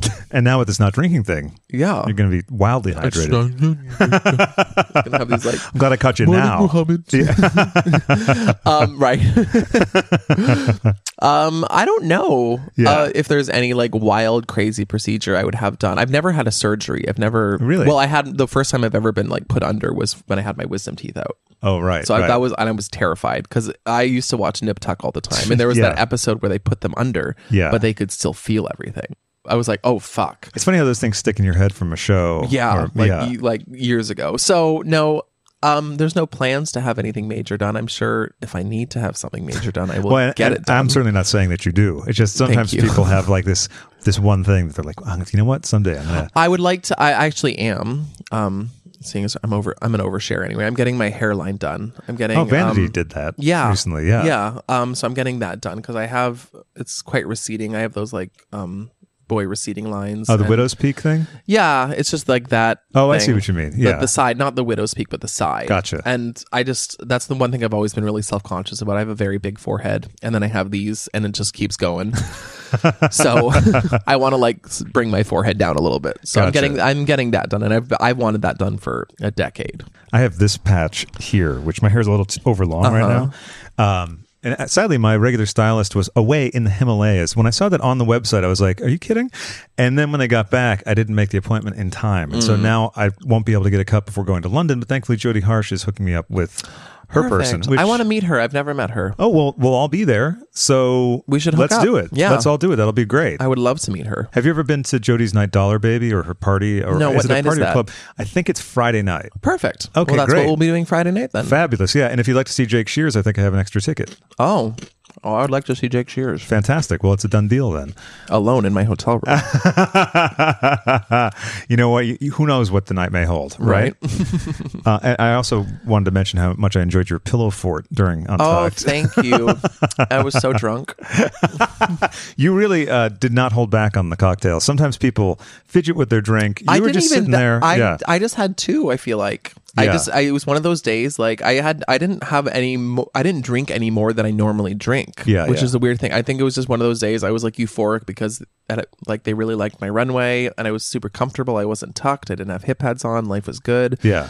Yeah, I just hadn't had a lot to eat that day for some reason. And Well, the fabulous catering backstage. The food was good. Like there was a full craft service table. Like, Okay. lots of snacks. Yeah. I snacked the whole time. Oh my Oh, god, good, I okay. ate better on that show than I've ever eaten in my like real life. Like I ate 3 Yeah. square meals a day plus snacks Okay. all the time. Yeah. What were your regular snacks backstage? They had those yummy little seaweed thingies. Oh, okay. You know the like the crackers type things, or it's like the little they're like the little squares of the seaweed paper, but Oh, it's like yeah, roasted. I know what you're talking about. Roasted Yeah. and salted. They Yeah. had those. They always had like gummies, like fruit gummies, Ensures.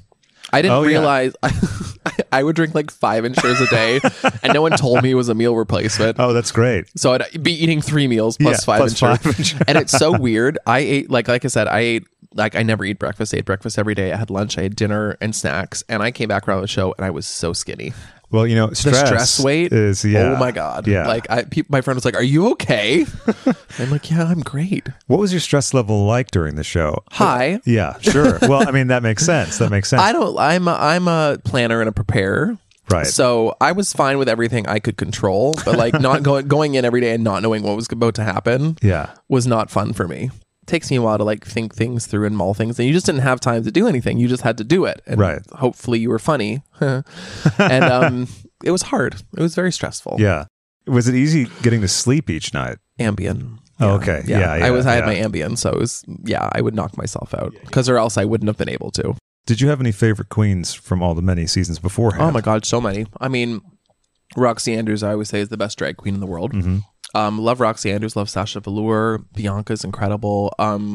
Someone I always love just because I love her personality. I think she's so great. Is Jujubee. Oh, sure. Love Jujubee. Yeah. Tammy Brown. Oh, yeah. Fucking Tammy Brown, man. Yeah, she's amazing. She's incredible. Yeah. She was right across from me at New York Drag Con. She was very sweet. Yeah, there's so many. Did you start watching the show when the first season happened? Yeah. I did watch the whole season. And how long after that were you thinking, I'd like to be on the show?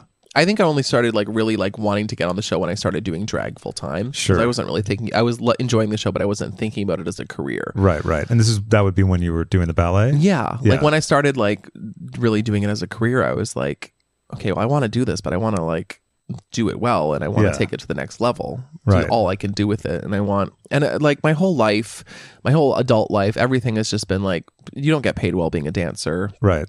And then being a drag queen, like you don't really get paid well. Sure. Like I was lucky enough I made a lot in tips, but like your base rate is never great. Right. So like my whole adult life, I've just never been paid a lot for Yeah. what I do. Right. And as an artist, that sucks. And I think most artists go through that. So Sure.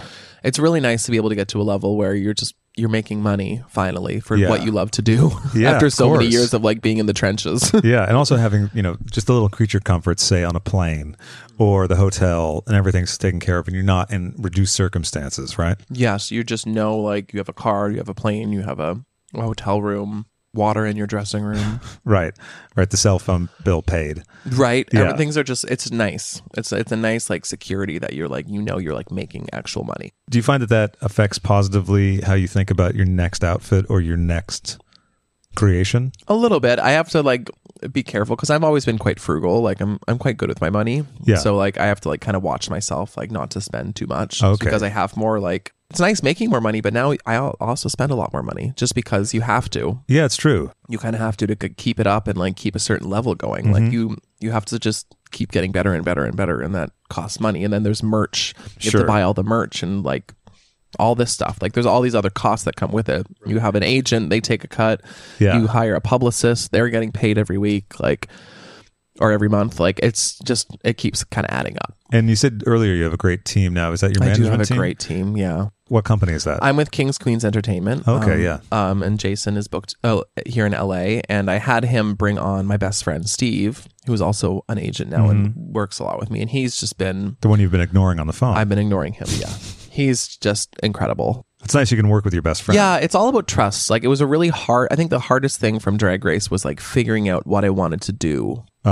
Management wise and stuff like Yeah. that after, because like you get off the show and then you're inundated with like, come work for me, I'll give you the moon and stars, and like like kind of knowing who to trust and like what's just going to be a right fit for you was really hard. And I'm really happy where I ended up because I'm just so involved and present in my own business. Right. I know what's going on all the time. I can ask questions. Like I'm with people I just feel comfortable with. Good. Yeah. And I know who have my best interests at heart. Sometimes people can get to these terrible situations where these contracts, you're stuck for 2 years and and they act like you're working for them. Exactly. Yeah. That's the thing it's confusing to me. I'm like, no. Yeah, I know. You work for me. Like I'm the one in charge here. It is strange when people you see people almost referring to the manager as their boss. in a way. Yeah. Like they say, I'm like, they don't say anything. Yeah. You say. They're supposed to play bad cop for you. You're the reason they have a job, not the other way around. Right. Steve's been amazing. Like he's my agent / personal assistant. Like he did everything for both of my drag cons. Like he orders all my merch, he ships all my merch. So traveling, it's you and Steve. I sometimes travel with Steve. I have a couple other people I work with as well. A lot of times I don't travel with an assistant because I don't need one. Yeah. I've been doing this a long time. I know how to do it by myself. It's mostly just like if we're selling merch or stuff like that. But like again, it's such a headache bringing merch. Right. And it's a headache bringing someone else a lot of the time too. Yeah, I that's bring true. like if I'm going like overseas, like I'm bringing my drag mother to London. Oh, that's great. So if I go on like a cool like overseas trip, but if Yeah. I'm going to Omaha, I'm just going to go by myself. Do you have any plans for like a full-on one-woman show? I'm doing one in the UK in December. Oh, really? Yeah, Oh, with fantastic. Club Kids. I'm really excited about it. I'm also petrified because I've never done one. It's one woman shows are like a mental block for me. Really? I just don't get it. Like I get it, but I don't understand how I'm going to do it. How I'm going to make it work.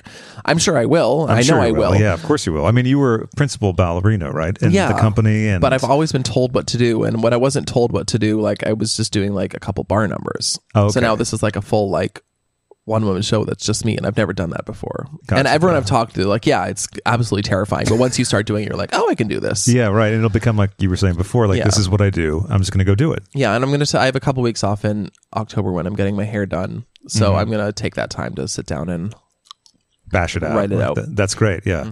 Looking forward to hearing the next phase of that. I know. I think it's going to be called Brooklyn Hates Christmas and a lot of other things. You know, my friend Rod Thomas from Bright Light, who was a guest co-host recently on the show with Eureka, had a question for you about your name. He was curious about how you arrived at the name Brooklyn Heights. I missed the chip in my mouth. That's all right. That's why a black leather couch is the perfect thing, because whatever the mess, you just wipe it off. Exactly. It's good for, Leather's eating the other shit. things. Yeah, exactly. How did I get the name Brooklyn Heights? So my drag mother's name is Fahrenheit. Oh, right. And I have yeah. a drag sister, Heavenly Heights. Yeah. So when she adopted me, she just named me. She's like, your name's Brooklyn Heights. And I was like, okay. Because I was curious if it had anything to do, which I now know it doesn't, with your time in New York. Where did you live in New York? Chelsea on the Upper East Side or Upper West Side. I only went to Brooklyn Heights for the first time like last year. That's appropriate, I think. I think so too. Yeah. Do you like going back to New York? I love New York. Yeah. I think I would only ever live in New York again if I was extremely wealthy.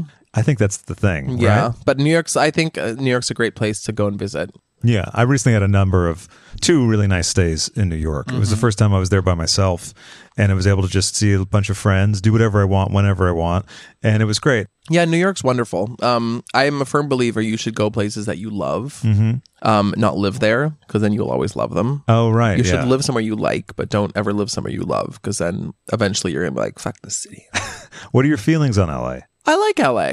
Yeah. See, I like LA. I'm not like, I love LA, but I like LA. Yeah. So I think I'll probably move out here eventually. I just got to get I'm really busy right now. I don't have Sure. time to move, Yeah. but I would like to. Any particular area that you like? I don't know it well enough. I just kind of know West Hollywood and like Koreatown and downtown. Yeah. People are telling me the Valley is good. Valley's It's really close. nice, yeah. And Silver Lake seems Yeah, Silver interesting. Lake's cool. I Yeah. like lesbians, so Well, there you go. There you go. I'm like the lesbian whisperer. A bunch of friends of mine who used to live in West Hollywood just bought houses in the Valley. Nice. Yeah, it's a lovely area. I personally love this area because it's so walkable and it's rent controlled and all Oh, is that. it? Oh, this, great. This place is, yeah. Oh, nice. Yeah, I've been here about 4 years. Are there any apartments up? Yeah, there is actually. Oh, yeah, wow. there's like 1 or 2. Guys, I'm moving to West Hollywood. It's happening. Perfect. Yeah, and you just drop in on the podcast anytime. Absolutely. Yeah. Is there anything that we didn't talk about that you'd like to talk about? I don't know. We covered anal sex. We covered. That's right. We did. We covered the kit that you need for it. Yeah. Yeah. I think I don't know. I can't think of anything. We covered my drunken couch fort, which I don't remember doing, by the way. Now, did you watch the show when it was being aired? Yeah. Did you watch it at like viewing parties, or did Yeah. you just watch it? I got Okay. paid to watch it, which was Oh, nice. yeah, that's right. I forget that happens. You know what I Yeah. mean? So yeah. Yeah, I got to sit there and watch it. I was in Toronto for the first episode and then the final episode before the finale. Oh, that's cool. It was really neat. Yeah, and were you touring in between? And Yeah, I was. I wasn't booked every single week, but I did Roscoe's. I did Nashville, Vancouver. I think I did a couple. Victoria. It was cool. Where else do you like to go in Nashville besides play? Like I'm just at home with my cats whenever I'm there. Gotcha. And what are the names of your cats? Henry and Apollo. Oh, that's sweet. How old are they? Good question. One of them is a Craigslist cat, so we don't know. Oh, okay. And then the other so you one, answered the cat's ad and yeah, everything. Yeah. exactly. Yeah. Mancoon looking for. And then the other one, I think they're both around like the 3 to 4 age, 3, 4, 5. Yeah, they're so sweet. And one of them's a Maine Coon. One of them's a Mancoon, and one of them's a Russian Blue. Lovely combo. Yeah, Yeah, they're wonderful. I used to have 2 cats with my ex. They were kind of Maine Coon, but they were mixed. I think Henry is a little bit tabby. I don't think he's full Mancoon, but he's Okay. very large. Okay, yeah, that's the thing. They get really big, and it's kind of surprising at first. He's like a little dog. Yeah, He just doesn't act like a cat. He doesn't even sound like a cat. He doesn't meow. He goes, hey, hey, hey. does he ever bat you in the face when he wants something? The male cat, he tried this thing for a while when he wanted me to wake up to give him food. He would start batting me in the face. No, they've never Put him done off that. Yeah, We've never done that, but yeah, Henry loves a good like love bite. Like if I'm petting him too hard, he'll just like start like gnawing on my finger, but like in a nice, sweet way. with all the touring that you've done with the folks from season 11, were there any personality clashes that were exacerbated by further touring, or did you have any kind of stuff like that with anyone? Because it didn't appear that way on the show. No, I didn't really have any big issues with anybody. You could cultivate one if you wanted. I could. I mean, I just also didn't care that Yeah. much. Yeah, it didn't seem like any of the fighting on Untucked was involving you at all. No, because that's not why I was there. Yeah, I was there yeah. to do a job, and I was kind of focused on what I was doing, and no one really came for me. Right. So I didn't come for anybody. I was kind of quiet. Everyone was like, "Oh, you don't have a personality." How did you feel about that? It was fine. Yeah. I read them all in Snatch Game or in the reading challenge. Right. So, So I'm like, it I worked have I'm just like this is even Rue was like, I think the Farm to Runway challenge or something about my personality when we Okay. were going through the workroom. I was Yeah. like, this is just it, Yeah. guys. Like, I don't know what to tell you. Like, am I supposed to be juggling right now and like, like, hey, look at me? Yeah. I've never been that person that walks into the room and is like, hey, everyone. Sure. And then, of course, in contrast to Silky, Yeah. maybe it seems like there's a lack of personality, but it's just that's a very large personality. Yeah, she's like a big personality, and that's just who she is, and this is who I am. And like once I warm up, and once the season got going, like it just takes me a minute. I'm just not comfortable like being that. I'm not loud and obnoxious. Right. Not that she is. She's loud, but like I know what you mean. yeah, but like I'm just not like I just don't burst into a room and like have to be the center of attention. People notice me anyway. like I'm a large person, so they literally notice me. Like I'm hard to miss. So like on top of that, like it just takes me a minute to warm up, and I'm an observer. Like I watch people and I listen and I take notes, mental notes. It's all about mental notes. Oh, mental notes. Those are key. Yeah, there was a lot of cutaways to you observing on Untucked. I observe. What do you like to do to relax when you're touring? Sleep. Yeah, well, that's the most reasonable one. Yeah, I sleep. Words with friends or anything like that? Yeah, I'll talk to my friends on the phone. How easy is it to keep in touch with people when you're traveling? It's fine. I'm not a keep in touch or everyday kind of type of friend. Yeah. Like I have a great group of friends. Sometimes I won't talk to a friend for a year or 6 months, and then we'll meet up and have coffee and have dinner, and it'll be great. Yeah. And like that's a sign of a true friend, I think, when you can just you don't have to talk every day. No, that's true. So I have like several friends from ballet school who I'm still really close with, and we have a group chat. So we chat sometimes every day, sometimes once a week, sometimes once every 2 weeks. Yeah. The only person in my life I talk to every day is Steve. Okay. Yeah. Now, do you find that you have more friends in different pockets of the social realm rather than a one friend group? Yeah. Like I have like a really good friend in South Africa. Sure. And then I have my ballet friends, and then I have Steve, and I have a couple like close drag friends. Yeah. And then I have my drag queen sisters in Toronto, and then I have friends from when I was a baby at church. I'm still friends with people from like kind of every portion of my life. Oh, that's great. Yeah, every like place I've lived, I have a couple of like good friends. I'm looking forward to seeing you again in London. Yes. It's been wonderful having you on the show. Thank you. I'm so glad we got to do this finally. Same here. I'm really happy we did as well. Yeah, this was fun. Yeah.